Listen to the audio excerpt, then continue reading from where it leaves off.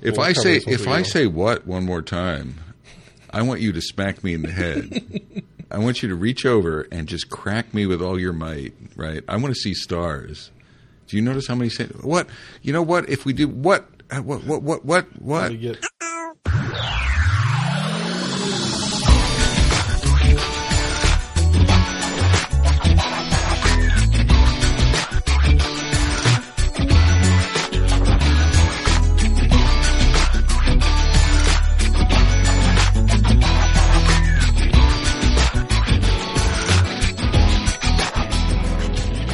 Welcome to the Metacast. I'm Josh Anderson. And I'm Meta Bob. I mean, I'm Bob Galen. He's back. Meta Bob. So, Meta Bob, hearkening back to 6 years ago. 6 years ago. Yeah. So, if you remember, Metacasters, we teased you. Ooh, yeah. We put a little worm on the hook, and we said we're going to go back into memory lane, and we're going to go back and revisit some of our pearls of wisdom. You're being very generous. I'm being incredibly generous. So we actually went back to Metacast. We said we promised you we were going to re-examine trust. Mm-hmm. And I thought it was episode number 1. It was episode number 1. Yeah. How cool was that? Yeah, it's crazy. So it was like the kickoff episode, and we explained our roots. That's where I did the meta thing. Because I used to, the Metacast came from me using that terminology for everything. I described everything. Everything was meta. Even Josh was, if you listen to that first Metacast, even Josh was meta. It's Meta Josh. And he's probably become even more meta-ized definitely. Over time. So more profound, if you will. So we listened to it. We listened to the trust episode. We have dueling notes. And thoughts and ideas will be interesting. Bob was mocking my chicken scratch, if you could call it that. That's even being generous. Josh has like 3. You can't. I wish I had smell-o-vision or vision-o-vision, but Josh has 3 canary yellow or fluorescent yellow notes. He never takes notes, and you came prepared. I came prepped, AKA loaded for bear. Yes, it's showtime, Bob. So why don't you lead, Josh? Put a couple bullets in that gun, and let's see where you see what you end up shooting at. Yeah. So in listening back, a couple things that struck me first and foremost was how one-sided that I was in the whole view that it was the organization doesn't trust the development team, and there's no trust. They don't trust us, and I think part of that is the situation that I was in at Teradata, and part of it was just my age and where I was in my career, that as I look back now, I've got a pretty different view on what trust means. So I'd like to visit the 360-degree view of trust. I don't think we covered that enough because I was pretty bullheaded and kind of angry at that. We mentioned 360-degree trust back then. We didn't dig in. But we were sort of unidirectional, right? Like folks towards the team by not trusting the team. Right. As I was listening, we were also sort of anti-manager. Yes. We picked on management a little bit at the time. So we were, pro-team, anti-management, trust. Distrust was towards the team. Right. Is that a sense? Yeah, and there was one moment where you actually called me out on that and said, "Hey, listen, it is more than just one direction." So you called me out, but we didn't dig into it. So that's something I think that we've gotten better at, is actually digging into these things and exploring them instead of just giving them some lip service. So I want to make sure we really tackle that this time. We'll attack it. Go for it. But it was pretty frustrating. I've got a sad face next to that of how one-sided I was in that whole discussion. And just the note after that is, how in the world did you put up with me? Well, no, I don't think of it that way at all. I mean, I lived at Teradata with you, albeit for a much shorter period of time. So, I understood it. I didn't have that reaction in re-listening. I mean, I had the reaction. It wasn't anti-Josh or pro-Josh. It was more. You're right. We were sort of. We had direction, sort of.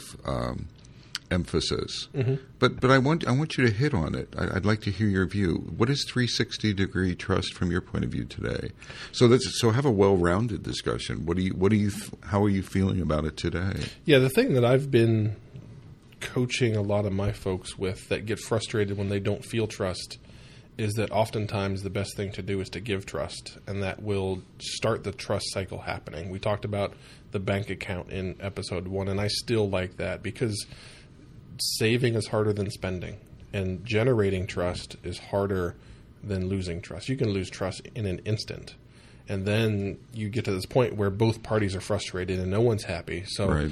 I'm always coaching folks that are frustrated in a situation within their Agile squad or within their organization, whichever direction it is, that take the high road and be the first person to extend the olive branch, start the trust cycle, get that going, because otherwise you'll be at a stalemate and it will just get worse. We assume the worst sometimes. There's a group on the Scrum Alliance, and we should be doing better on this group. It's the coaches and the certified Scrum coaches, certified Scrum trainers. So this is the elite of the elite. It's about 250 people. Right. We're not very trusting. We're not giving. So if someone makes a comment on that list, very often one of the areas that we beat each other up on is the definition of core Scrum. Mm-hmm. So if someone says something like hardening, if they even mention the word hardening, or if they even mention the word iteration 0, people attack them. And so it's distrust. It's almost worse than in court. You're assumed to be innocent until proven guilty. Yeah. Here we are. We don't practice what we preach. It's one of the foundational frustrations I have with this group, mm-hmm. is that not all of us, and it's not everyone in that group. It's a subset, but we attack. So we assume the worst instead of extending trust or extending the assumption that someone's intentions are good, mm-hmm. and to try to learn. I think it was Jerry Weinberg has this view in systems thinking or in one of his books where he talks about you have to think, before you react, you have to think of 3 ways that someone is coming from something. So instead of if for example, you walk into your team and say, I need an estimate tomorrow for that release, right. I can go to the dark side. So I distrust you. Mm-hmm. And I'm like, what the hell's going on with Josh? Right. I immediately go to the dark side. Well, before I do that, what Jerry's saying is have a positive view. What would be the most positive thing that would be driving Josh to do that? Mm-hmm. And then what would be a neutral thing, a non-angry thing? So you need at least 3 alternatives before you flip the bozo bit on Josh, yeah. and distrust him. And I like that. I like that view where it's forcing you to think, it's forcing you to extend trust in that. And I think a lot of us. So in a 360 view, that's not, one of the mistakes we made back in, I think, in that original Metacast is we had delineations between the team and management. Right. And we should probably get rid of that. Yes, mm-hmm. that delineation is there, but let's just call them people. Right. There's a universe of people involved in Agile teams and Agile organizations, and we should be extending trust universally. Now I think there is a meta pattern. Oh, there it is. There is a meta pattern where leadership has a dynamic with the team, mm-hmm. that we were focusing on. So let's not be naive. Right. But I think the first model is sort of like a universe of dots, and we need to be we need to extend trust.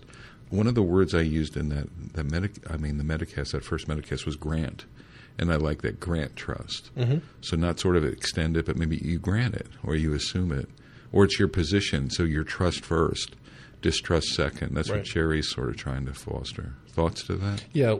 One thing that struck me when you were talking through that is one of the standing rules I have with everyone on my team is that don't come with a problem, come with a solution. And take that same stance that when a problem presents itself, as if your natural instinct is that someone's not trusting or you're starting to not trust, take a step back, like you said, and think through and say, okay, what is the reality? What is the angle? And understanding the direction that's coming from. And maybe it wasn't delivered well, and that's what you need to work on.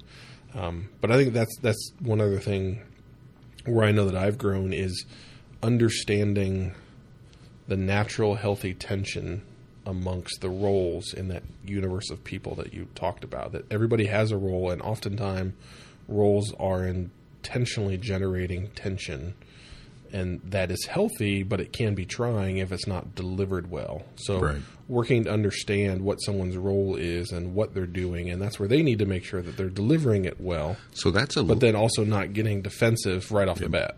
Let's layer that, and I don't know if I heard that in my listening this morning to the Metacast of roles. Did we talk about roles much back then? I don't think so, no. So there is this layer. If it's a cake, so you have this universe, and then one of the things is assuming trust, but the other layer to bring in, I think that was a powerful comment, is the roles and responsibilities, those natural roles and responsibilities, and not overreacting to tension, but also trusting the role, like the role of product owner. I'll use a precise example. I hear all the time that teams are second guessing the product owner. You've heard me say this over a bunch of Metacasts, where they're not picking priority well. The team's view is that there's something more important, or they're not interpreting the customer needs enough, or whatever. You can have this passionate debate around that, but at the end of the day, the team has to grant the product owner trust. Right. Right. And they just have to shut up and trust them. Right. That's their role. And the product owner needs to trust that the team is architecting well. And the team needs to trust that leadership is leading well. Even if they're coming in and telling them what to do, as long as that's not happening all the time, they need to trust the intentionality of the leader. Why is Josh coming in and telling me this? He normally doesn't do that. What is different about this situation? And trying to understand that and to trust your intentions. So I think that's an important layer. Is roles and responsibilities do come into play. And I think that's one of those healthy things. Millennials often get a bad rap, and I don't get it. Maybe it's because I have one foot in their realm and one foot out. But I often, as long as I understand the why, then I'm comfortable. I know the millennial generation is often about the why. Of tell me why we're doing this. This doesn't make sense. Why? And it can sound complaining, whiny, all of that, but it's connecting and giving them trust and faith and understanding of why this matters. So what I try and do is, at times when we're going sideways on a direction that's different than we've gone before, is leading with the why. So that's where you can generate that trust and trying to really get people to understand, okay, I know we traditionally run 80 miles an hour this way, but we're going to turn left and go 75 miles an hour, and leading with a why, getting people to understand, and then everybody rallies behind it and understands roles and responsibilities and everything that's going along with that. Well, you just added another layer that I think is crucial, and it's to me, it's the vision. I'm going to amplify it a little bit, but vision, mission, why, and alignment. I'm going to use the word alignment. So if we're aligned, then it's easier to trust, right? If we communicated, what are we trying to achieve? Military analogy: we're going to the beach, we're trying to achieve the mountain. Well, then I'm going to trust. We all know what the goal is. So it's since we're goal aligned, it's easier for me if I see a platoon off on the left and they're running around. It looks like they're running away from the battle. I have to trust that they have a different strategy. They know maybe there's an easier path for them. So I need to trust them that we're all aligned together. Right. So alignment becomes incredibly important. I don't think so it's a much more, I think we were naive a little bit back. Not terribly naive. I mean, it was just, we were looking at little t trust. And now I think we're adding a lot more nuance to trust. Alignment comes into play. Roles and responsibilities come into play. It's not just, everyone has to blindly trust the team, etc. Did I bastardize what you said, or No. So actually, one of the notes that I had down is lessons in football and how that taught me. Do we have to bring that in? I'm sorry, it's a part of your it's a part of your kind DNA. Of who I am. Yeah, that's okay. You brought meta. I bring sports analogies. Yes, I interrupted you. Go ahead. No, so oftentimes when plays break down in football, what happens is someone's not trusting that the other 10 folks beside them is going to do their job, so they try to overcompensate. So they try and do 2 jobs instead of 1, which means they don't do the 1 job they were supposed to do. They don't do it well enough. And somebody gets past them, something goes wrong. 95% of the busted plays were often, well, if I say 95%, that's pretty much often. But what happened was somebody was trying to overcompensate for something happening over here because this is a backup and they haven't played as much. So you're worried you're trying to help them, but in helping them, you open up a gap. You blew it yourself. Over here. So that was one thing that we worked really hard on throughout the week, is building that trust with the other 10 guys that I'm going to do my job, you do your job, and when all 11 of us do our job, really good things happen. I remember the football episode we had, and I even did slides. We're going to try to do a presentation around that, if you remember. But that was one of the more powerful lessons to me personally, was that notion of do your job. Right. Focus and do your job, and then everyone. So if everyone's doing it, now we're aligned. We have coverage, and don't worry about what other folks are doing. And that was pretty compelling to me. Yeah. So the same thing about we're going to take the mountain, but you see this guy over here going the wrong way, but you have to trust that they're going the wrong way for the right reasons. Exactly. Yeah. So cool. What else? In your notes. They're blinding me. I know. It's like they're so bright. I'm sorry. Let's see.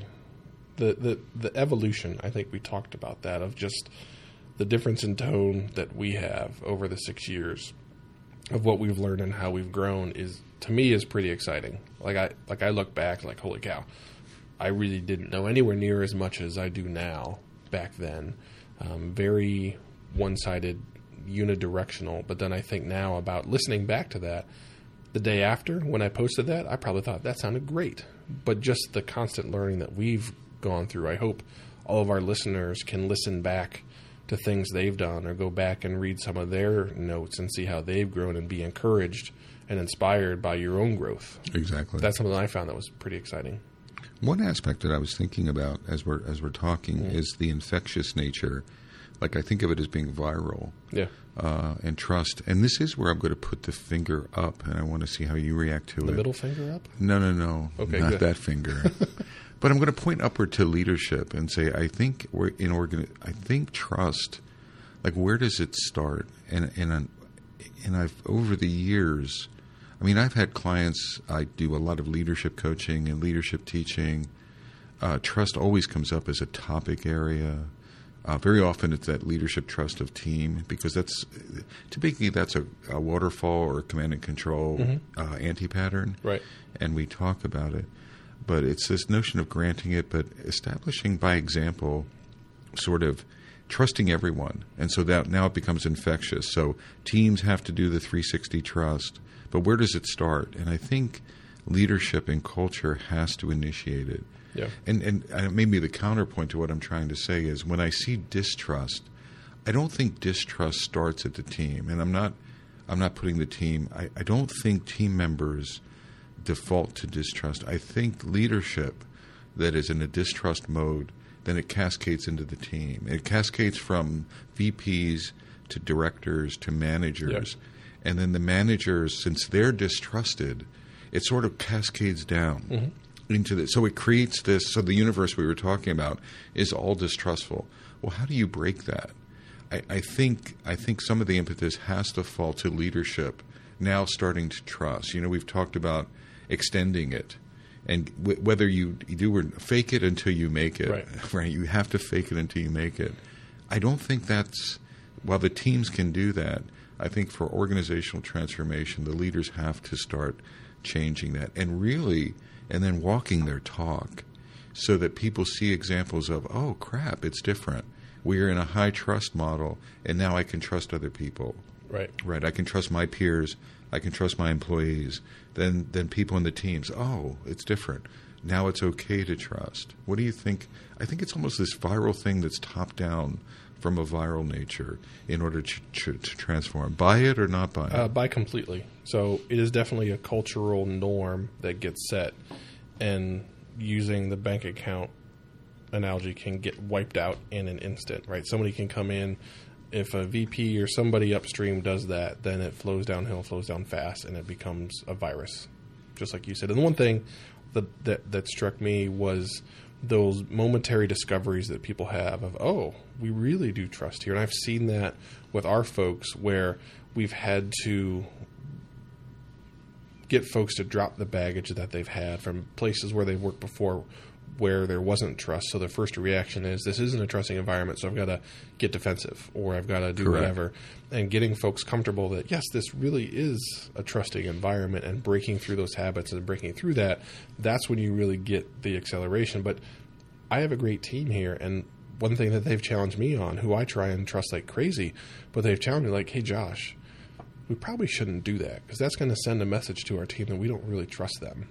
And that's that kick in the gut, like, oh, okay, let me rethink that. Thanks for bringing that up. Exactly. You're right. Let's go that way instead of the direction that we were going. So it's got to be fostered and continually cared for. It doesn't just happen. You have to be intentional about it. You have to think about it and try and make it happen, because there will be situations that your reaction might not be the direction you want to go, but you want folks that can trust that they can come to you. So if you've shown that trust, then they're going to be comfortable coming to me and saying, hey, we shouldn't do that. Well, that's a crucial conversation, right. bit where you're opening the door. You're right. So now that sort of that viral trust is getting out there, and now the culture is self-checking. Right. And folks can feel comfortable to go upstream. I mean, Right. some of my best, I remember I was talking, I think, about a manager that trusted me way back then. Mm-hmm. And if it's who I think it was, then he extended it to me.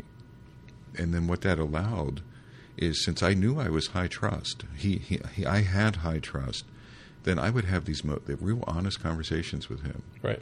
Right. They were positive. Sometimes they were positive conversations. They were affirmation conversations, like, Ralph, you're doing a great job. Sometimes they were also, Ralph, you just screwed the pooch. And we had enough trust in each other. He trusted me Mm-hmm. that I'm not blowing smoke at him. Right. That I had his back in mind. So we trusted each other. We had that 360-degree trust. So we would have these crucial conversations, which would extend the trust Right. from an organizational point of view, right? So it built on itself. Right.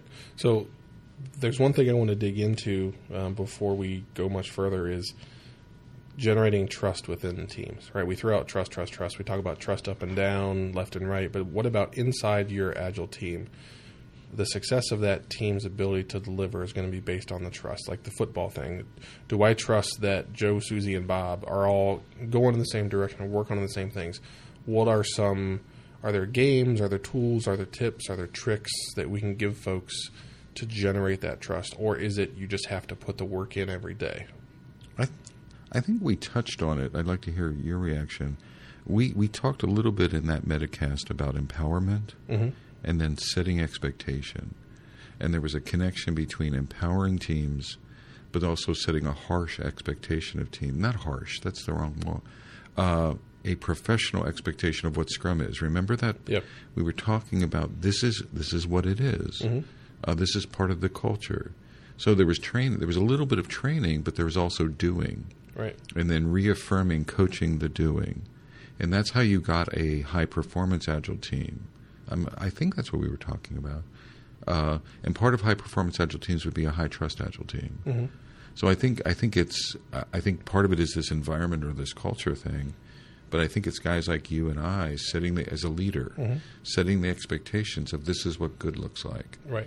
And then calling people out, just like we would be calling each other out. Right. So it's not just your team calling you out. Mm-hmm. You should have earned the trust Right. that you can call your team out when you see a behavior, less than trustworthy behavior. I think over time, if we know where the bar is, if we do some modicum of training, if we set in expectations of excellence, right, of professionalism, and then we practice, I think trust sort of surfaces from that. Yeah. What do you buy it? Not buy it? Yeah. One tool that I try and use is really celebrate those moments. So we have one guy within the tribe that whenever we do a fist of five, most of the team will throw up 4s and 5s, and he'll throw a 2. He's always lower than everybody else. But when we do the planning poker thing and we ask him, okay, Brandon, why are you a 2 when everybody else is a 5? He always nails it, and he's got these great reasons, well thought out, and he's right on point. And everybody goes, oh, damn, you're right. Let's revote. I'm a 3. Yeah. So I try and celebrate those moments. We have it across the tribe, but those times when somebody has the character to stand up and disagree with everybody else and say, it's really 2 and not a 5, and here's why. As a leader, you have to celebrate those moments and highlight to the whole group how important and how impactful that is, because discussions like that, truth calling, have to have to happen every day, or else you're going to end up with status quo and being like everybody else. I think it's one of the things that goes unsaid. So very often leaders are marginalized in Agile, or they're vilified in Agile, and I understand the reasons for that. But I think leaders, good leaders like you're identifying, can be this force multiplier because we're in this position, and call them leader coaches, where you can identify behaviors. You can tell stories, like you said. You can identify behaviors in real time. You can celebrate things in real time that really amplify this is what good looks like. And it does it so quickly and so crisply. And it sets a tone for a team. If you do it with multiple teams, it sets the tone across multiple teams. Right. So these contexts, and so people, talk about training or whatever. I think in my history, the way that I influenced or whatever role I played was doing this sort of stuff is the force multiplier to get there. Do you know what it's these sort of catching these moments and putting them up there. Some of them are negative too, like failure. So it's how you do it. You turn failure, you grab a negative and turn it into a learning moment or something like that. And it's all principle based. It goes back to the basics of Scrum. Yeah. It's all principle, but and I don't think the teams, in my experience, I rarely see that teams or Scrum Masters or product owners are good at that. Right. Right. Some very few Scrum Masters are good at that. I think that's maybe that's a strength of leadership. If you're good leaders, you're strategic, you're tactical, you're broad, you're deep. Right. You're thinking in multiple directions. Right.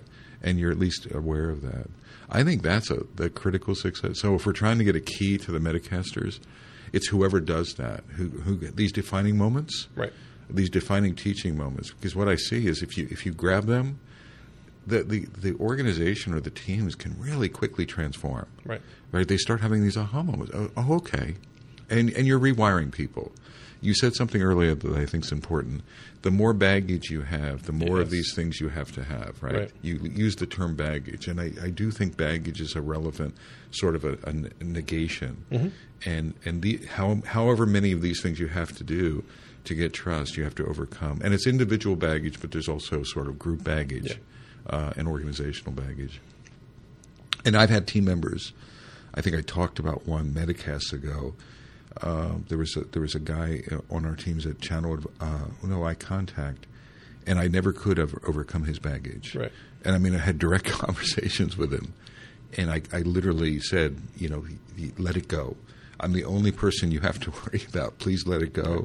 And he didn't trust me enough to let it go. Right. And sort of so it's not everyone is going. Not everyone can release it. And I think that's something we just have to sort of move through as well.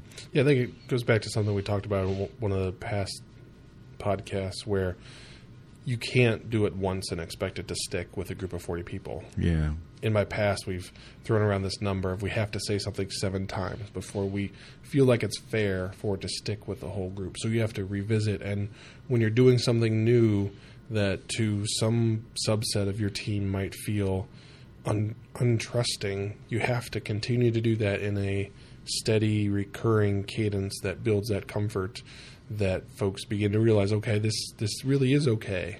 So one of the things that we actually ran into is we have all these stats about our squads and what they're doing. And Richard's made nice charts and graphs that shows all these different things.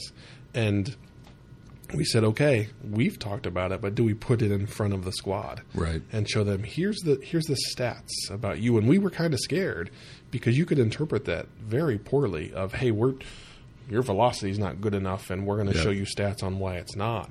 But Richard and I talked about like, okay, we need to trust our folks and we need to get them to trust us that these are just indicators. It's like when you're flying a jet. I've never actually done it, but you look in there and there's a million indicators of how things are going, but there isn't a single one. So we try to treat it such as that. So this is the cockpit. These are all the dials. They're going left, right. Look at the stats that's going on. And that first one didn't go as smoothly as we liked, but we know that if we do it quarter by quarter and keep showing folks that, hey, this is information for you to do stuff with, to consume and make your lives better. Right. We know what's going to work out, but we knew that first one was not going to be pretty because all that baggage, folks will come back, okay, so you got all these metrics on us, and which one do we have to move up or down to make our bonus look better? I'm like, it's not about that. Yep. This is information for you guys to consume and decide what you're going to change to make life better for you. One of the things as you're talking, I'm thinking about, so that creating that trust environment. In the beginning, it's up to you guys like you and I to inspire that or to set the stage for that. But I'm wondering if over time we take a step back. So I'll make 2 points. I was listening to someone at a client who I worked with historically, who worked on my teams at iContact.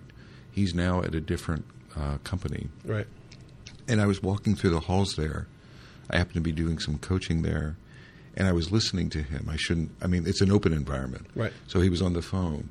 And he was talking about coaching people to a colleague, that people needed coaching, etc. I guess a group or some people were struggling or whatever. And when I listened to what he was doing, it harkened back to some of my own work. He almost sounded like me. Right. And so what I'm trying to say is we have influence on the organization. So part of it is knowing when to get involved, and then let the people that we've coached, then, like Richard, for example, is now your trust agent. Right. As new people join your teams, it's actually more powerful for you to back off and let the team members explain to folks, no, this is what Josh means, or we trust you. These are our parameters. And so now you're fostering that growth. So you're creating like these mini me's that can go out there. I guess it's not a point, but I'm trying to get your reaction to. I don't think it's always. We're like that fire starter, but we also need to sort of get involved in certain cases. Maybe we're at the next level. So once you get basic trust, then we're focusing somewhere else. Right. Right. So then you have to fan the flames where the flames are dying down. Right. Just to your point, we start the fire. And then it starts to spread, and then we have to kind of hover around and fan the flames when they're starting to die down, and encourage and support and all those things that have to happen. That's that next level thing that we're trying to work on here. Yeah. Is how do we get this culture, because we're going to bring on a bunch of people here at the end of the year. Yep. How do we ensure that the culture stays at least where it is, if not gets better? Yeah. And it's not a burden on us. It's like that viral thing. Right. The viral can be negative, and it can be this positive viralness. Yep. One of the things it reminded me at iContact of the influence I had. There's direct influence that you're aware of, but then you're setting seeds. In many ways, we're like farmers to some degree, or cultural farmers, where we're setting these seeds that may not grow. I know this sounds weirdly philosophical, but it may take a while for things to catch on and grow in someone. When I was listening to this guy the other day, I'm like, holy crap. It almost sounded like a little mini variation of a recording of me coaching coaches to coach or something like that. And it made me smile. It's not about me, but it's about sort of the influence you have, the organizational influence. I think that comes into setting trust as well. Maybe coming back to center on this, I think this discussion was much more nuanced than our original one. Oh, yeah. Much more layered, much more nuanced, and I think trust is inherently that. It's not them. If it's them or us, and you're trying to, if it's win lose lose win, then you're missing the whole point, right? It's sort of, I think that universal view is a better view. What did we cover? Everything that you wanted to? We got everything. I'm trying to look at my notes. We talked a lot about basics. We glossed over, but we were. I have a note here. Part of trust is performance under basics, and I think that I just want to maybe close with emphasizing that it's not chaotic trust. It's not do whatever the hell you want trust. There are some norms. The teams, there are agile norms. There's different methods, etc. But I think there's this sort of conformance to agreements part of it. There are guardrails. And I think that's a part of it as well. Once we're aligned, once we have alignment, I expect us all to be adults, and we're going to there's adults in the room, and we're going to listen to our agreements, or we have trust that if we need to change the agreements, we can change the agreements. Yep. So there's that's an underlying, I think, a sort of a framework as well. Are we done? Yeah, I think the last thing I want to say is that once you get there, don't take it for granted. Oh. As soon as you stop farming it, your crops are going to sour. You've got to continually pay attention to it because you're going to get there, but you've got to continue to stay on it. You have to keep one eye on it. The bank account is a good analogy from the point of view of blowing it. Right. You earn it, and that's one of the old adages of trust. Is it takes a long time to get it. And it can take just one instance to lose it. Right. And I think that's true as well. You're just the better mindset is to be in a continuous sort of earning it posture, right? Right. Just look at yourself as I always have to be earning trust. Or if you're a leader, I think extending the trust. I remember when I've been a leader in companies, when people ask me, you're in these situations all the time, and people are they have issues around teams or around whatever, and I would use the term trust the team or trust your product owner or trust your scrum master, trust the role. I probably would say that almost daily, like 15 or 20 times a day. So you're in that affirmation mode, and that's part of the earning it, I guess, all the time. That's another, I think, role that we play is it's not in the grandiose, it's not all setting the tone in grand meetings. I think it's part of it is just hallway conversations as well. Yeah, I think constantly setting the tone of trust. Yeah, the one thing that I wrote down was that you have to treat it like microtransactions, right? You can't expect to go deposit $500,000. Exactly. You have to pay $1 a day. Exactly. And just keep putting it in, and all those little times, all those little moments, you've got to pay it. One final thing. Trust when the going is easy. Let's wrap it up this way. What if the CEO is beating you up? The team is telling you that it's not ready for a release this Friday, and the CEO is hitting you around the head and threatening you with pink slips. Right. And the team is telling you it won't be ready till next Friday.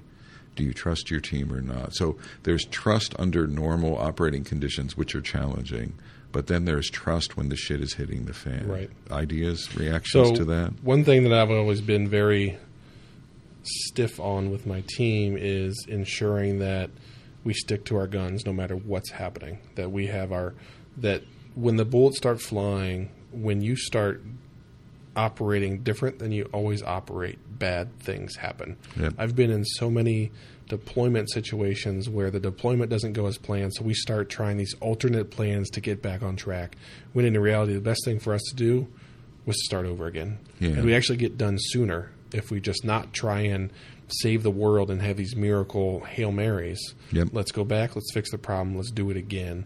And at the moment it feels like, that's going to take a lot longer, but it's the right thing to do. So in those crucial moments, that's when real character is defined, right? Is what are you going to do as a leader, to your point, when the chips are stacked against you? That's your moment to put a big deposit down. Yep. Or to take all your money out and waste it. I would agree that. So agree with that. So that's the place. So trusting is hard under normal conditions. You got to nail that, and you got to be there. And this is a 360-degree trust. But the real, the separation point or the differentiator is when the stuff is hitting the fan. Right. And that's the place where you can really have a defining moment for trust and really sort of get into that next level, or not, or lose it. Right. Exactly. Cool. I like this Metacast. Yeah, I like the contrast against the old one versus the new one. So we'll have to do that. I mean, we've talked about that being a theme, so we'll have to pick one out. Yeah, we'll do that. Pick an oldie and then do a contrast. So if there's anybody out there that has some oldies that they want us to revisit, let us know. We'd be happy to do so. Absolutely. It was really interesting listening to, there was commonality. So it was this juxtaposition of, I was nodding my head a lot, but then there were some fundamental differences as well. So it was a pretty cool listen. So give us your feedback on this one. Give us your feedback on trust. Let us know what further themes, old to new conversations. So look back and we can revisit Metacast. And the overriding, the meta theme here is basics. So bringing them back to just basic sort of practices, agile practices. So we want to thank you for listening. Yes. How do folks get a hold of us, Josh? Well, Or do we want to? Or we just want to gloss over that? The one thing that was interesting was we actually were shopping for sponsors on our first episode. We were. I didn't really. At the very end, we were trying to get sponsors when people were going to listen to it. So if anyone's a sponsor, want to send us money, that or goods, we'll exchange stickers and books for goods, food. I just thought it was such a funny, it's episode 1. Give us a sponsor. Yeah. We have no proof that we're going to do this more than once. Exactly. But we want a sponsor. So find us. Find us the way you found us. Find us that way again. We love your feedback. And we need your feedback. We need it.